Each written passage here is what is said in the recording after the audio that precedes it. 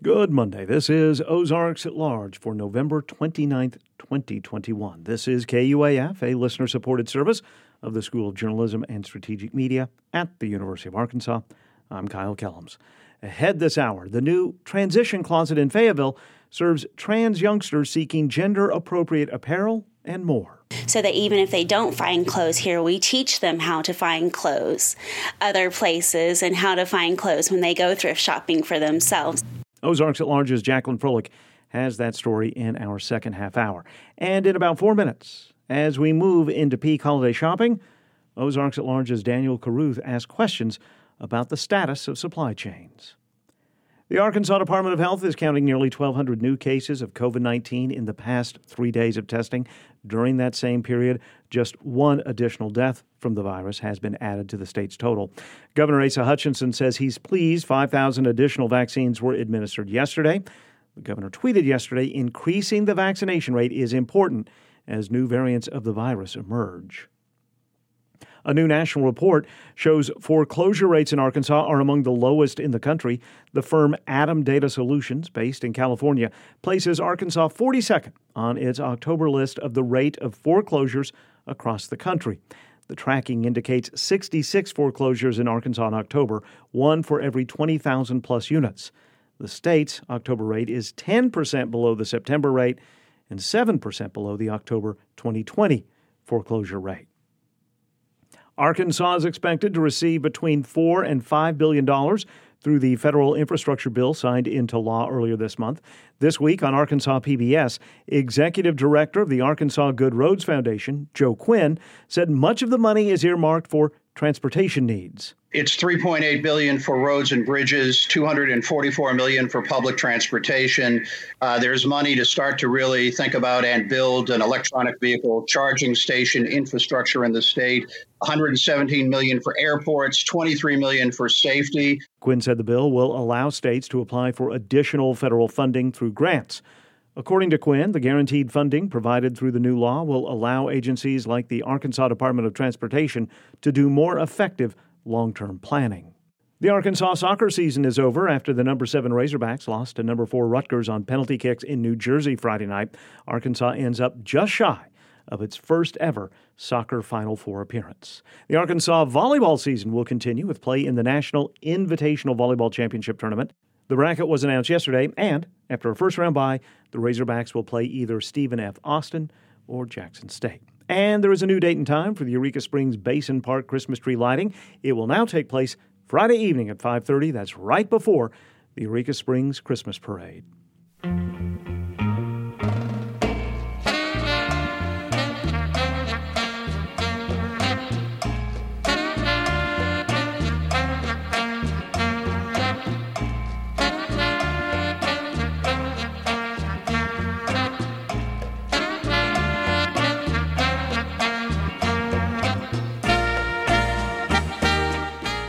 This is Ozarks at Large. The holiday shopping season is in full swing, and consumers are facing possible backlogs and shortages on products from books and paper to microchips.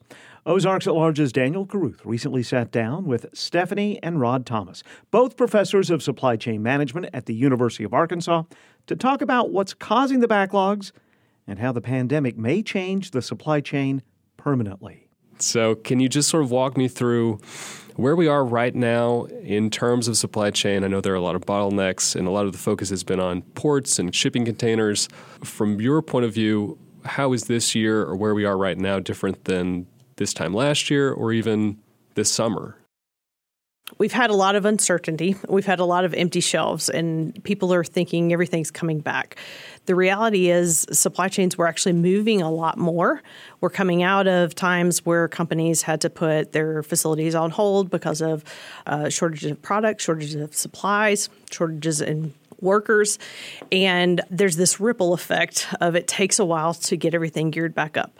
At the same time, a lot of people have thought, you know what, this shopping from home stuff is really awesome. And so we're increasing what we've actually purchased They're predicting that consumer demand is going to continue to go up, which is great. But that also means when we've already kind of had some volatility in the supply chain, we found ourselves in a very interesting situation that the least little thing is causing major problems, which is what you're seeing when you see all the boats off the port in Long Beach and LA. A lot of it is demand driven. So what we buy has changed a lot. We've moved from a service-based economy in a lot of ways back towards a goods-based economy. So you're seeing like record sales in home improvement. People aren't going out as much, so they've been upgrading their homes, or they're not going out to eat as much, so they're buying more kitchen utensils and things like that. So you're seeing what used to be top-selling items in some categories are now things we have way too much inventory of because people don't buy them as much. And the new top sellers are where we're starting to see some supply issues. To Stephanie's point, we're moving more through supply chains than we ever have. It's just a different mix of products. And when you shift that mix very quickly like we have, that causes disruptions throughout a supply chain. You know, we call it a chain because it's a series of steps or activities that have to happen in order to get us the products we need. And like any chain, we pull products through the supply chain that way. But anytime one of those breaks, it causes problems. A link might break and we don't know it for 3 months because there's already inventory in there. But then you come back to it. When COVID first hit, imagine that first region that was hit by it. If a manufacturing facility shut down for 4 weeks, that added 4 weeks of lead time onto products we were going to get. But we wouldn't have even felt that for a couple months because all those links in that chain take a couple months to get us products. And then you get this shifting factor where, okay, maybe the factory was back online, but then people at the port got sick. So you added a couple of weeks there for them to get it right. And then the port on our end was backed up. So you have all this product and a lot of the containers out of balance throughout the world. So we constantly had stops and goes, along with changes in our buying patterns. And each supply chain is built for specific products. So if you change overnight and we change that demand pattern that quickly, you got to give these supply chains time to catch up. And then let's look at the shopping season that's coming up, like you were talking about, Stephanie. I have seen like more places or people saying, "Oh, this is a good shop locally. It's a good opportunity to buy more American-made products," or a shift towards that. Have you seen that kind of shift? And is that still impacted by the supply chain? And still, what are the ripple effects there? It's absolutely still going to have an impact, but even local businesses have global connections. And so in some cases, local businesses are being hit harder because they may not have the same buying power or the same connections and resources that the larger companies have. So while absolutely it's great to support local, they may not be able to support you with just what that they have access in terms of products. I think you're going to continue to see more companies that try to offer incentives to encourage people to buy early. Last year I know because they wanted to encourage not a lot of people in stores at one time, kind of spreading out that Black Friday of doing more discounts and incentives and stuff earlier to spread some of that out. Whether or not consumers go along with that is going to be interesting to see. The other change we need to make long term, if you put all your eggs in one basket, you are accepting more risk. What we have done, supply chains throughout the world have done, we tend to source certain products in certain industries from one location in the world. And it's just risky. If something happens to that location, it causes more severe supply chain problems. You might remember, I want to say 6 months ago, where a lot of the meat packing plants in the U.S. were having problems. We still were able to get beef, pork, chicken. Maybe we couldn't get the type of chicken that we wanted, but it was still available. Here's why. There were multiple meatpacking plants. We had multiple sources of supply. And even when one went down for 3 or 4 weeks, the other ones were still operating. And then when they got hit by COVID, somebody else could pick up the slack. Unfortunately, a lot of our products, think about microchips right now, that's the whole world goes to one location to get the vast majority of microchips. And go figure, when they have capacity issues or something comes up or COVID or anything like that, the whole world experiences problems. Long term, I think you will see more what we call nearshoring and reshoring. So Hopefully we bring back some manufacturing capabilities here domestically to the U.S., or at least closer locations, Mexico, Canada, South America, whatnot. Because again, the longer you make that chain, the more links in it, the more complicated, the more risk you're taking on. And we've been agnostic to risk for the last couple decades in supply chains. It's a trade-off between cost, service, and risk. And we've assumed very little risk or just assumed it wouldn't happen in order to drive down costs, in order to be in stock and have really good service. That's why we are where we are right now as consumers. We're spoiled. We're used to having full shelves of everything at very low prices. We demand now in an Amazon-type world, I want instantaneous access to everything, and you better ship it to me within 2 hours. That didn't exist 20 years ago, 30 years ago. Everybody's hearing about supply chains and all these problems. We're moving more through them than we ever have. And yeah, there are some items that we're out of stock on. The vast majority, we're still fine. And we still have much better service and much lower prices than what we did a generation ago. Well, and we've shifted some of that labor too, because, now how many people are ordering groceries online or doing pickup of, a purchase from a retailer that ordinarily they would have, I'm going to go just pick up a TV that I've ordered online instead of having to go in and pick it out or something. Well, now you need people in retail stores filling orders that we used to do as consumers. And so companies are having to figure out, how do I shift my labor force to create this flexibility so that consumers can get products whenever they want to, however they want to, but yet maybe those people are now filling orders instead of stocking shelves. And so that's where you've seen a lot of retailers have done more of when they were closing or opening later and using overnight to restock shelves, because during the day they didn't have the time to do that because they're filling orders for those drive-up groceries and those type of programs too. And what you're saying there, a lot of that ties into those shifting demand patterns. I don't know if you remember, probably a little over a year ago when the pandemic really started hitting us, you saw these stories in the national news about farmers were dumping milk up in the Midwest. Well, it wasn't that we were drinking less milk as a society, and we were still drinking milk from grocery stores that we bought at Walmart or Kroger or whatnot. It was a lot of the milk-based products for restaurants. Well, that was a different supply chain, right? So you go from this high-level demand in restaurants, because we all used to love to go out to eat, literally overnight, that went away. So you had this supply chain all geared up to meet that demand. That goes away, and some of that shifts to the grocery stores. And now a year later, we're starting to go back out to eat, and we're going to ask that same supply chain, okay, just kidding, please ramp back up. I know you left us for a year, but now we want you to instantaneously get us right back up to where we were. It takes time to build those things. Yeah.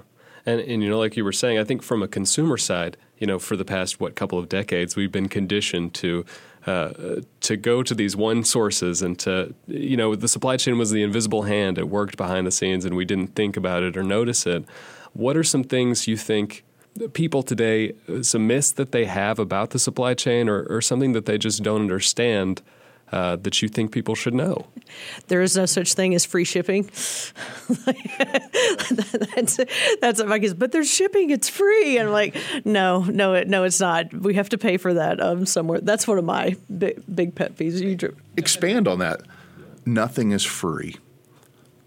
So when we get that instantaneous shipping, there's a cost to that. There's a transportation premium. To get Amazon to ship us something overnight or Walmart Plus to ship us something overnight, that meant somebody had to do something in a less than optimal way in the distribution center because they dropped everything and they went and picked your specific order to get it on a truck by 5 o'clock so it got to you. A lot of what we've been conditioned to do, a lot of this home delivery, there's an extra cost to that. Whether they're charging you or not, there is an extra cost to that. And I think long term, we need to wrap our arms around, we love this convenience as U.S. consumers. There are costs to that. A lot of these companies have been eating that cost for a long, long time. Whenever we have to start actually paying the cost of 2-hour delivery to our homes, the true cost, not what they give us, but the true cost of that, you're going to see massive price increases. There's a reason you go back through the financials and look at Amazon over the decades. There's a lot of times where they didn't make money. And when they have been making money, a lot of times it's Amazon Web Services It's not the retail arm, right? It's not cost effective for me to order deodorant, a $2 stick of deodorant, and they sell it to me for $2. But really, there's a $7 shipping cost on top of that they're not charging me if I'm a Prime member or if I buy a certain volume. All those hidden costs, they exist. You might not pay them yet. Eventually, they're going to make their way into the cost of goods that we're buying. And I think the other thing that people sometimes don't think about with that is all those decisions for that convenience, they do have a sustainability impact. Increased packaging, increased number of trucks on the road and the impact there. There's just a lot of additionals there that I don't know that a lot of people, the convenience has overridden the fact of, are we really having a really long-term negative impact on the environment? And then, looking forward to the next couple of years as we hopefully, crawl out of the pandemic at some point, what are some things that people need to look for when they're thinking about the supply chain, when they're going to stores, when they're buying something, going either online or a physical retailer? What should people know?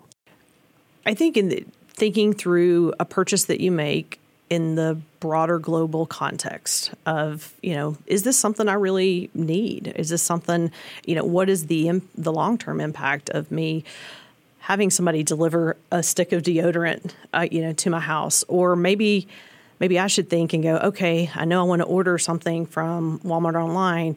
Maybe I only order once a month.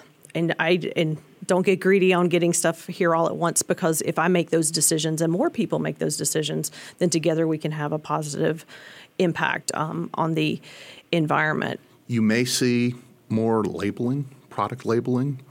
Right now we put nutrition labels on foods.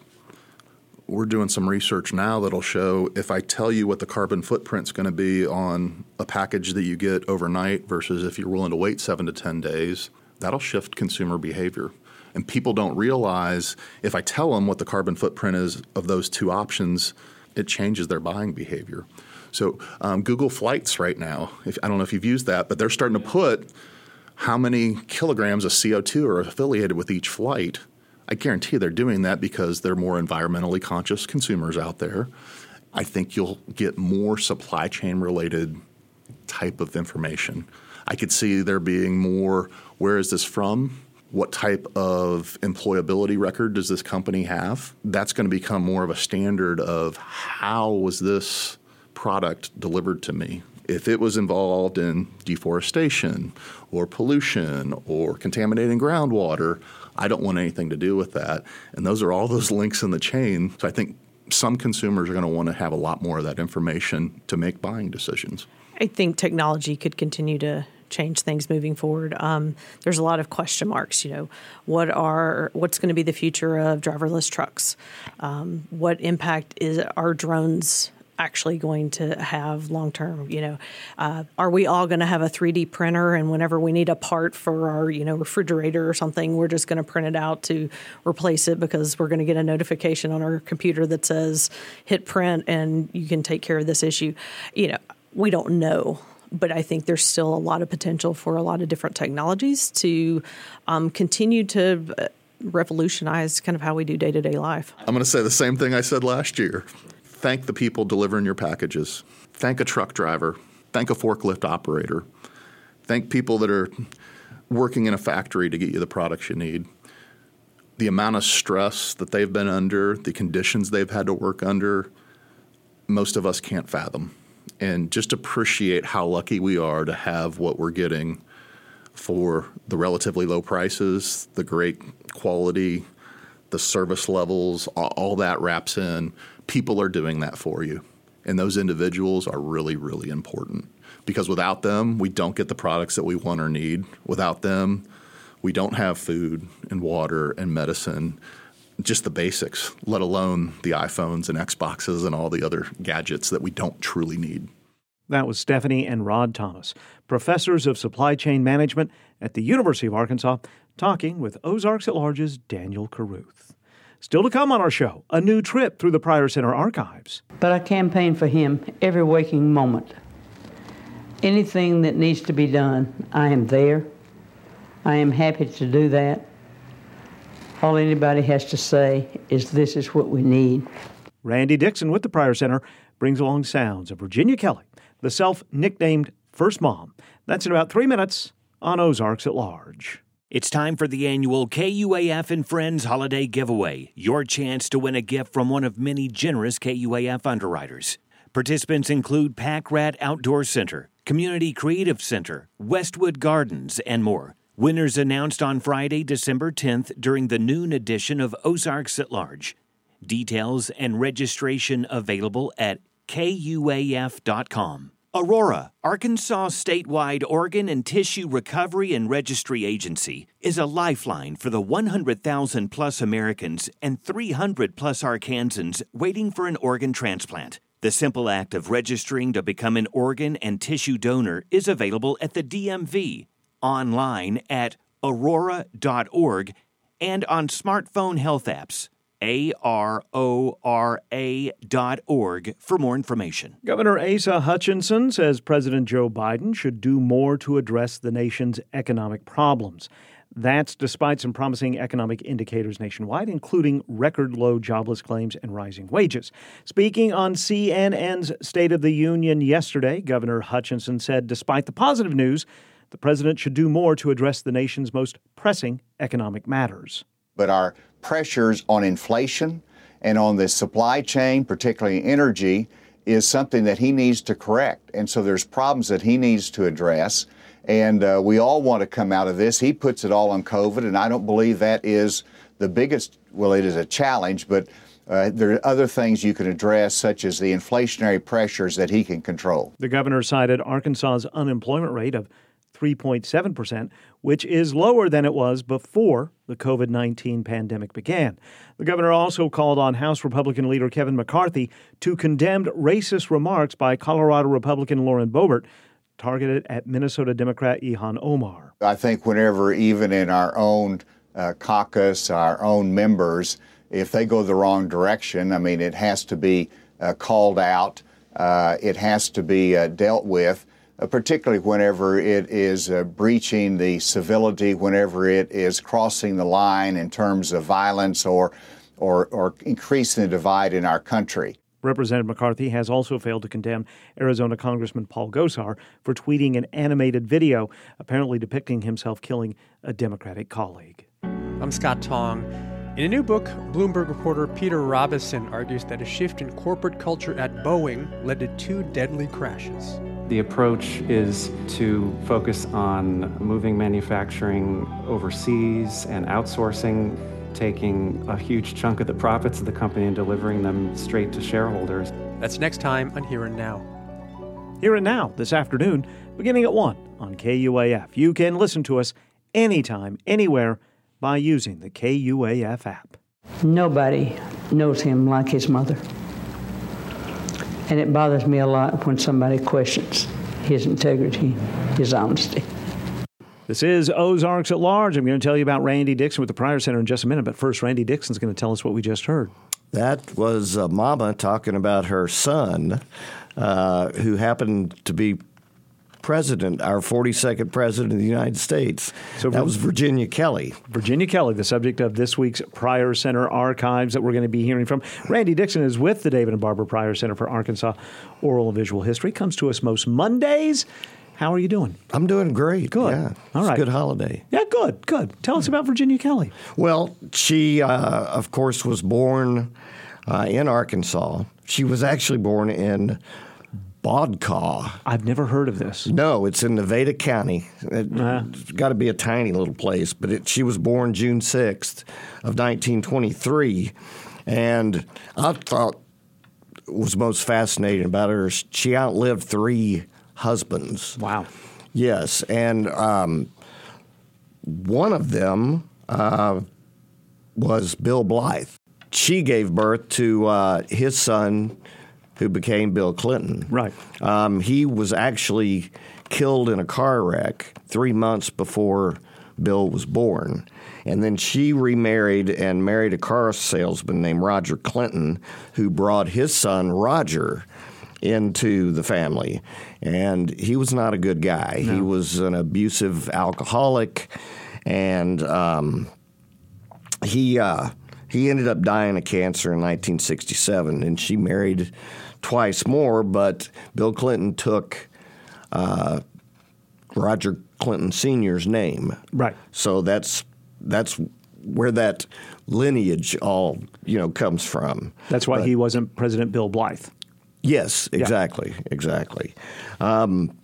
So let's just talk about her. She, lived in Hope, moved to Hot Springs, and she was always supportive of her son, loved her son, always talked about, both of them. Sure. But she was always involved in his campaigns.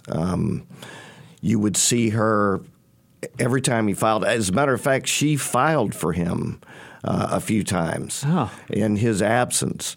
And she was always there. I would always see her on election night. She was always, Roger was there and she was there, and, of course, Hillary, and they would always gather, at the podium. You remember the pictures. But here she is talking about campaigns. But I campaign for him every waking moment. Anything that needs to be done, I am there. I am happy to do that. All anybody has to say is this is what we need. Virginia Kelly, the subject of this week's archives that we're listening to from the Pryor Center for Arkansas Oral and Visual History. Okay. This little next bit that I had forgotten about this next bit. Well, I had too. And, she never really got involved in the politics of things. She was always just very happy and very complimentary of her son and talked about family. Well, this is a different issue. This was during the 92 campaign, and it was September, so it was late in the presidential campaign. And so just before the election, it was discovered that the CIA had been investigating Clinton's passport records, also Perot's. But they were investigated, and at the same time, they were looking into Virginia Kelly's, and she was not happy about it and appeared on ABC's Good Morning America. Bill Clinton's mom, Virginia Kelly, says she can't think of a single reason why the government would order a search of her passport records. But according to a report by the Washington Post, that is exactly what the State Department recently did. The Post says that in conducting a search for Governor Clinton's passport files, State Department officials also looked for his mother's records. Reportedly, in neither case did they find anything amiss. Although the State Department has admitted it made a mistake in the way it handled the search through Clinton's files, so far it has neither confirmed nor denied searching for Mrs. Kelly's records. It has, however, ordered an investigation. The Clinton campaign, though, is calling the search a monumental abuse of power. And yesterday, Steve Fox spoke with Mrs. Kelly, who was at her home in Hot Springs, Arkansas, and he got her reaction. I'm insulted. I'm indignant. I'm of the age that I lived through Hitler and his Gestapo. I lived through the police state. I do not want this to happen to my country. Every American alive ought to be insulted by this behavior. We had a homecoming celebration in Hot Springs on September the 6th. In Bill's speech, he mentioned that soon we could expect attacks on his mother and his child. And I thought that truly he must be joking. He was not joking at all. Another thing that insults me is people like this that can sit in judgment of a fine man like Bill Clinton. It's disgusting. And that's just about all I have to say about this, Steve. In 1990, she was diagnosed with breast cancer. And she talked about it quite a bit, and she fought it for years. That's eventually how she passed. But right before the 92 election, she attended a Cancer Society gathering, and that was covered by KATV's Tom Ryan. The ACS, American Cancer Society, presented a distinguished group of physicians to those in attendance today, one of which, the mother of presidential candidate Bill Clinton, who knows firsthand the trials of breast cancer. I developed breast cancer, was diagnosed 2 years ago in August, a little over 2 years now. And my experience was it was picked up on a regular routine examination. And even though I'd had mammography once a year. Professionals who spoke today all agree breast cancer is making giant strides, but more research is needed. Even last year, we've come up with new drugs and new ideas about the treatment of breast cancer, and just things are progressing at lightning speed, really.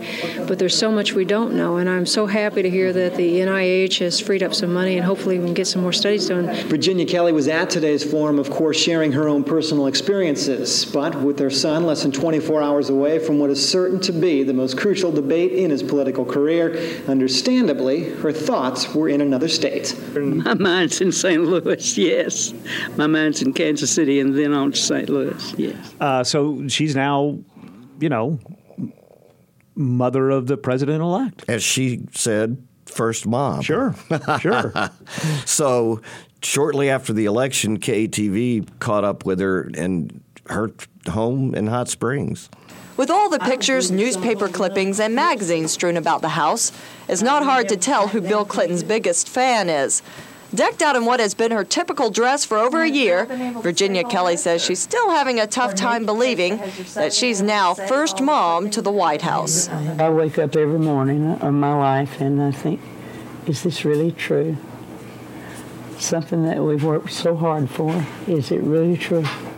As she reflects on the year that flew by so quickly, one that has been full of its ups and downs, Kelly says it wasn't until the day before the election that she finally realized everything was going to be okay. The most touching, moving thing that I think I've read in this campaign was as the minister prayed for his voice, for his leadership, for the country, and so forth. Bill had asked for spiritual prayer.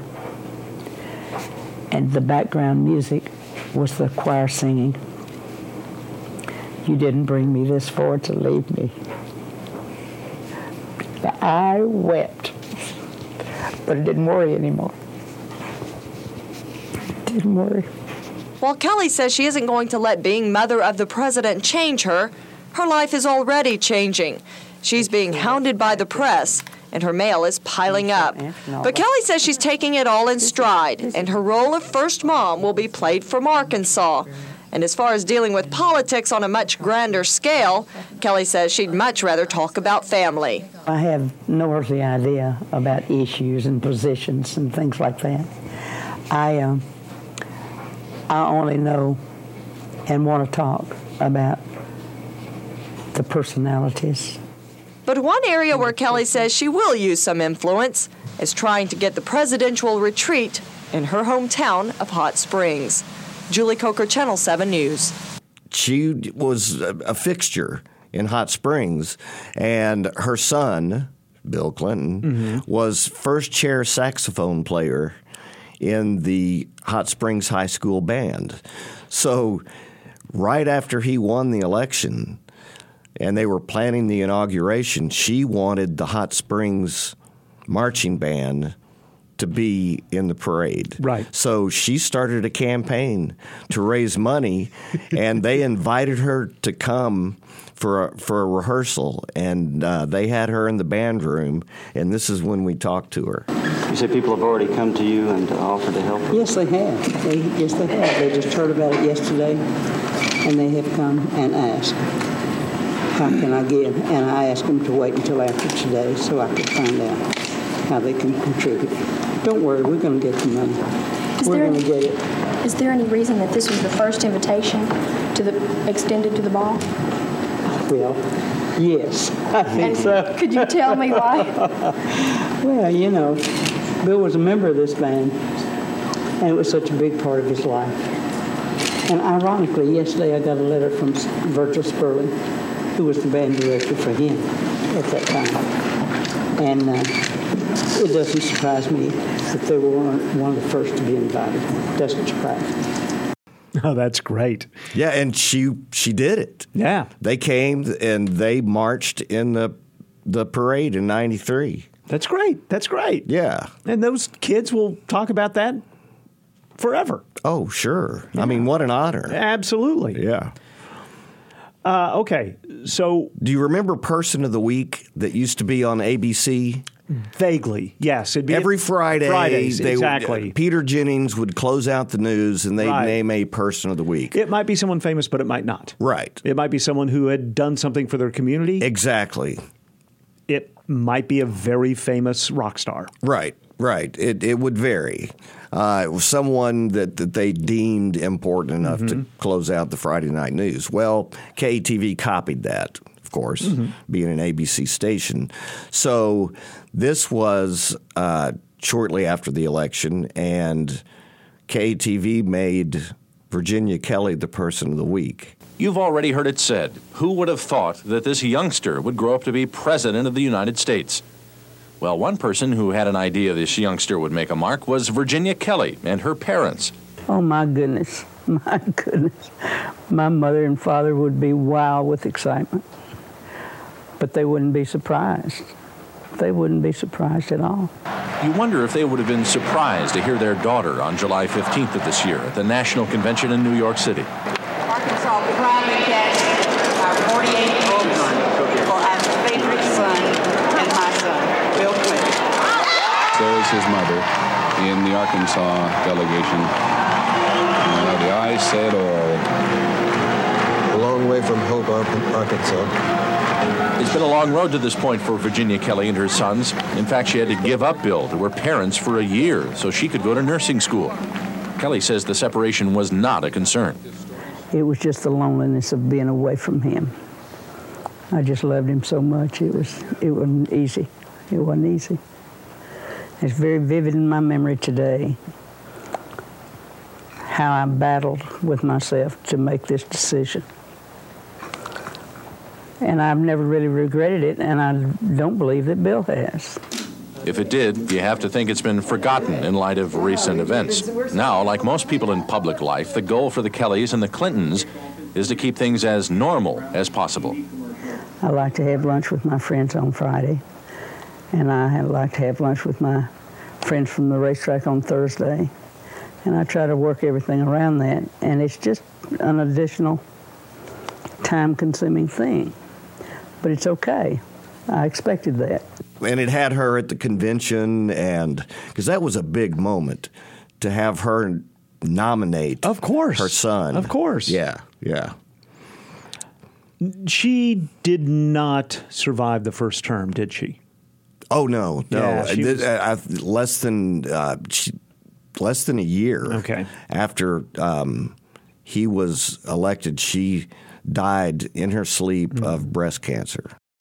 President Clinton left the White House today to attend the funeral of his mother, Virginia Kelly, who died in her sleep early Thursday morning at her home in Hot Springs, Arkansas. The president boarded Marine One to be taken to Andrews Air Force Base to fly to Arkansas. We spoke with the president's mother in the summer of 1992, shortly before the Democratic National Convention. The conversation runs about 20 minutes. Top administration officials, and even Barbara Streisand flew in. Virginia had gone to one of her shows in Las Vegas just the week before. Oh, my. And Streisand, who was a huge supporter of Bill Clinton, returned the favor and flew in for her memorial service. But I wanted to just throw this in. Remember Betsy Wright? I do, yes. Longtime aide to Clinton and very close to her. This is what she had to say after the service. He learned a lot of his traits came from his mother, but I think that the strongest one is his tenacity. And I think this country has watched a guy that they've declared dead or defeated many, many, many times in the last year, and they just didn't know that Miss Virginia raised him to never think that it was the end. And coming to his mother's funeral is a continuation of the lesson she taught him in tenacity. You just keep going. These archives come from the David and Barbara Pryor Center for Arkansas Oral and Visual History. You can spend so many holiday hours searching the Pryor Center website for these and things you don't even know exist. That's true. Yeah. All right, Randy, good to have you back. Hey, it's great to be here, and let's find some more interesting things for the holiday season. I'm ready for it. Thank you, Randy. Shiloh Museum of Ozark History in Springdale presents Seen Through Her Wardrobe, Glimpses of Annabelle Searcy. Annabelle Applegate Searcy was one of many women exercising their independence at the turn of the 20th century. Through journals, letters, photos, and more, her life is pieced together. ShilohMuseum.org or 750-8165 for information. KUAF is supported by Butterfield Trail Village, a Northwest Arkansas retirement community catering to active lifestyles and resident well-being, offering apartments to village homes, plus a daily calendar of activities and events. ButterfieldTrailVillage.org for more. 8 Arkansas universities will take part in a program from Forward Arkansas to bolster K-12 teacher recruitment, training, and retention in the state. The universities, including the University of Arkansas Fort Smith and Arkansas Tech in Russellville, will each receive $100,000 grants to participate in the Educator Preparation Program Design Collective. A statement from Forward Arkansas this morning indicates the collaboration will help Arkansas recruit more qualified teachers and better prepare those teachers for the challenges of the classroom. The 23rd Annual Fayetteville High School Student Council Homeless Vigil is later this week. Students will be raising funds for the Families in Transition program Thursday evening from 5 to 11 on the north side of the Fayetteville High School building. Sweatshirts and hoodies will be sold with proceeds going to the vigil's fundraising total. The wins keep coming for the Razorback basketball teams. Both the women and men won games yesterday.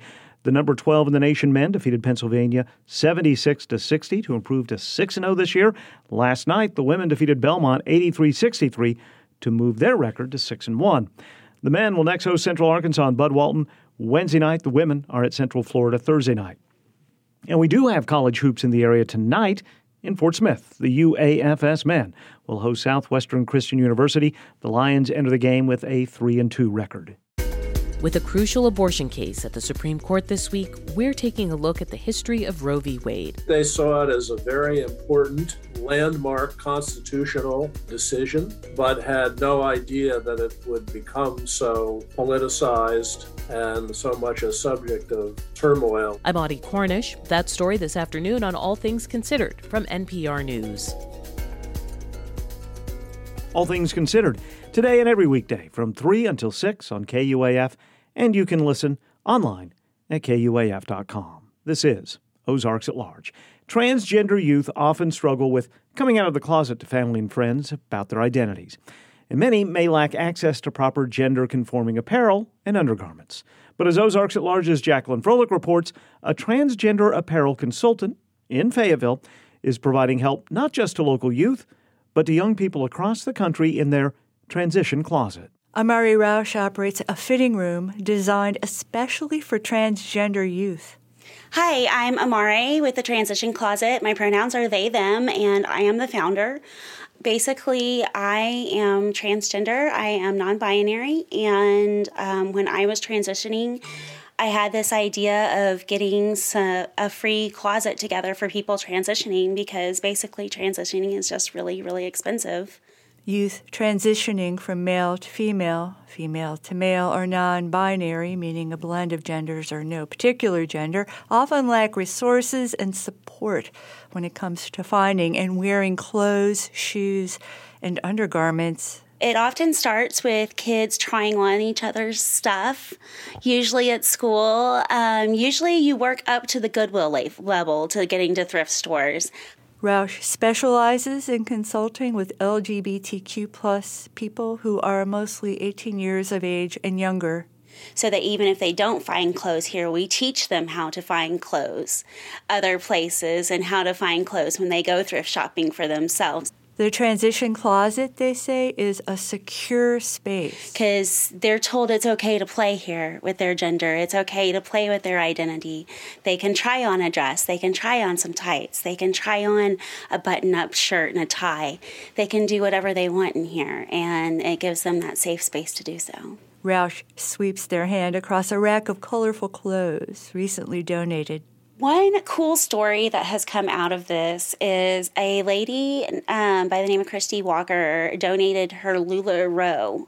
And then the rest of it is very, very beautiful, too. We have a lot of people's what we call dead clothes. And those are, so like your dead name, which is your name from before you transitioned, your dead clothes are your clothes from before your transition. This transition closet, turns out, is located inside Good Shepherd Lutheran Church in Fayetteville. It's very restorative for me. I had actually given up on churches before I came to Good Shepherd. So this has been very restorative of my faith. At churches that I'd been to before, ideas like this that I would have, they would never have followed me with it. And to have a church do this, it's wild. It feels landmark. Rausch first pitched the transition closet to Clint Schneckla, the cisgender husband, father, and pastor of Good Shepherd Lutheran Church. He made national news this summer hosting a week-long summer day camp for nearly 100 LGBTQ+ youngsters, where the closet was first organized, he says, by campers.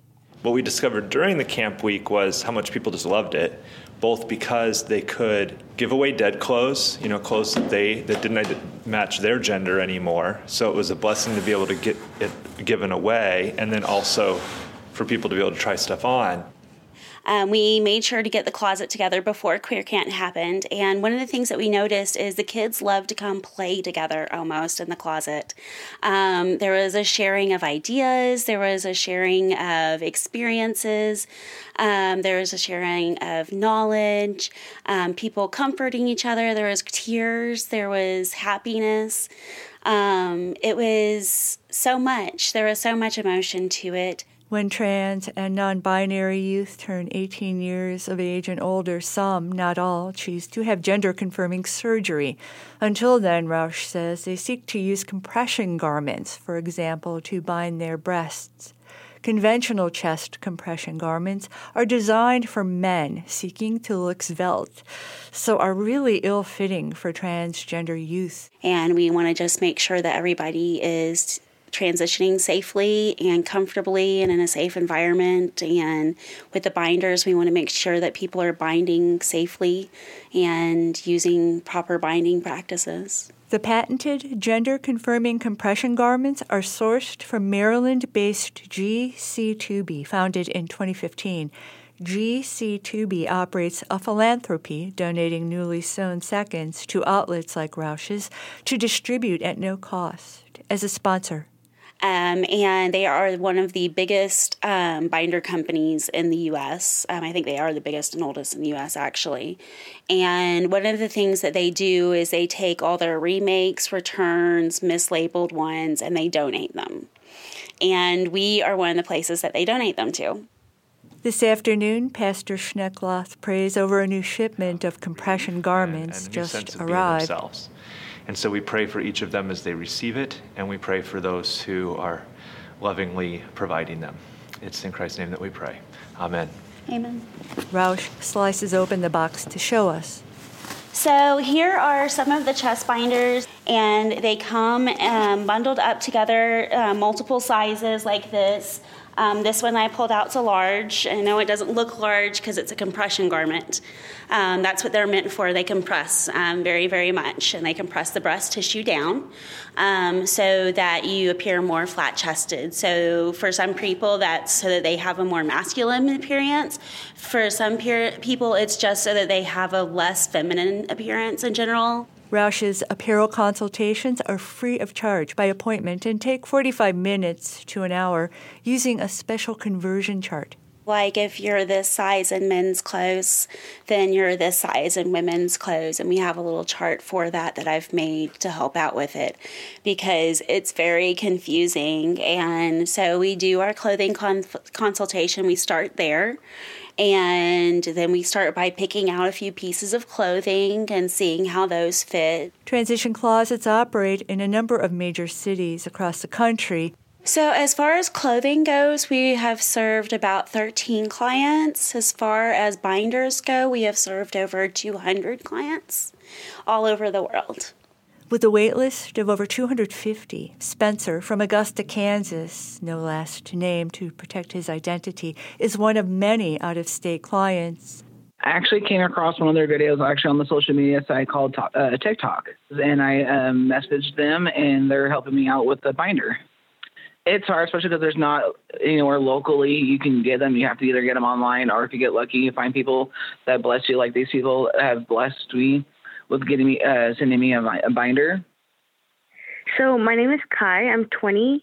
I discovered the transitional closet on Facebook, actually.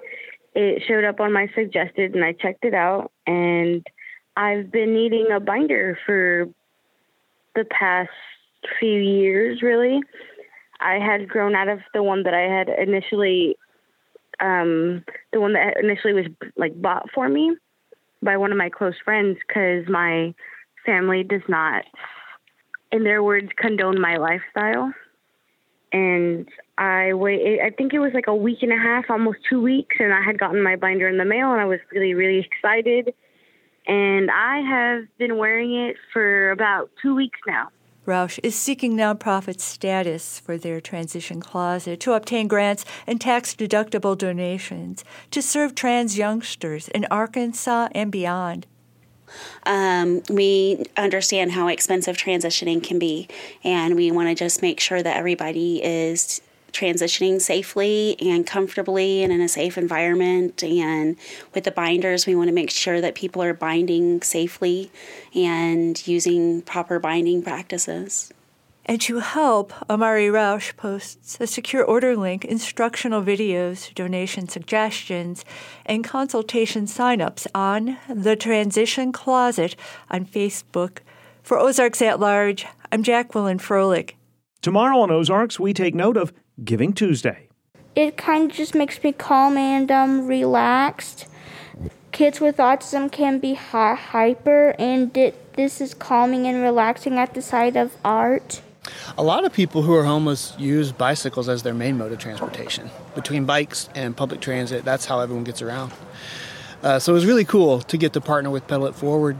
I told everyone as we moved in, like, hey, Pedal It Forward wants to donate a bike for every cabin. Some of the biggest demands that we have is food insecurity, utility assistance. Obviously, right now, rent and mortgage assistance is another big one. But we see all kinds of needs. Stories of helping each other throughout our community on a special Giving Tuesday edition of Ozarks at Large. Tomorrow at noon and 7 p.m. on KUAF 91.3. You can listen to the show anywhere, anytime by using the live stream feature that's included with the KUAF app, as well as the archived Ozarks at Large feature with that same app. Ozarks at Large is underwritten, in part, by the Walton Family Charitable Support Foundation. KUAF is supported by Arcega's, a family-owned and operated coffee roastery with 5 cafes in downtown and South Fayetteville. Arcega's offers carefully sourced coffee in small batches at their roastery in South Fayetteville. Coffee subscriptions are available at arcegas.com. This is 91.3 KUAF, Fayetteville, Fort Smith, Rogers, and Van Buren. Ozarks at Large is a production of KUAF, and KUAF is a listener-supported service of the University of Arkansas. Timothy Dennis produced today's Ozarks at Large inside the Harold and Blanchcock News Studio at the Carver Center for Public Radio. Contributors this Monday included Daniel Carruth, Jacqueline Froelich, and Randy Dixon with the David and Barbara Pryor Center for Arkansas Oral and Visual History. Additional content for today's show provided by the news team at KUAR, Public Radio for Little Rock and Central Arkansas. Our theme is written and performed by Daryl Shawn. We'll be back with a Giving Tuesday edition of Ozarks at Large tomorrow at noon and 7. Don't forget you can listen to Ozarks at Large on your schedule. All you have to do is either download or subscribe the free Ozarks at Large daily podcast. It's available through all major podcast distributors. It is absolutely free. From the Anthony and Susan Hoy News Studio, I'm Kyle Kellums. Thanks so much for being with us. Please take care of yourself. Get rest when you can. We'll talk again soon.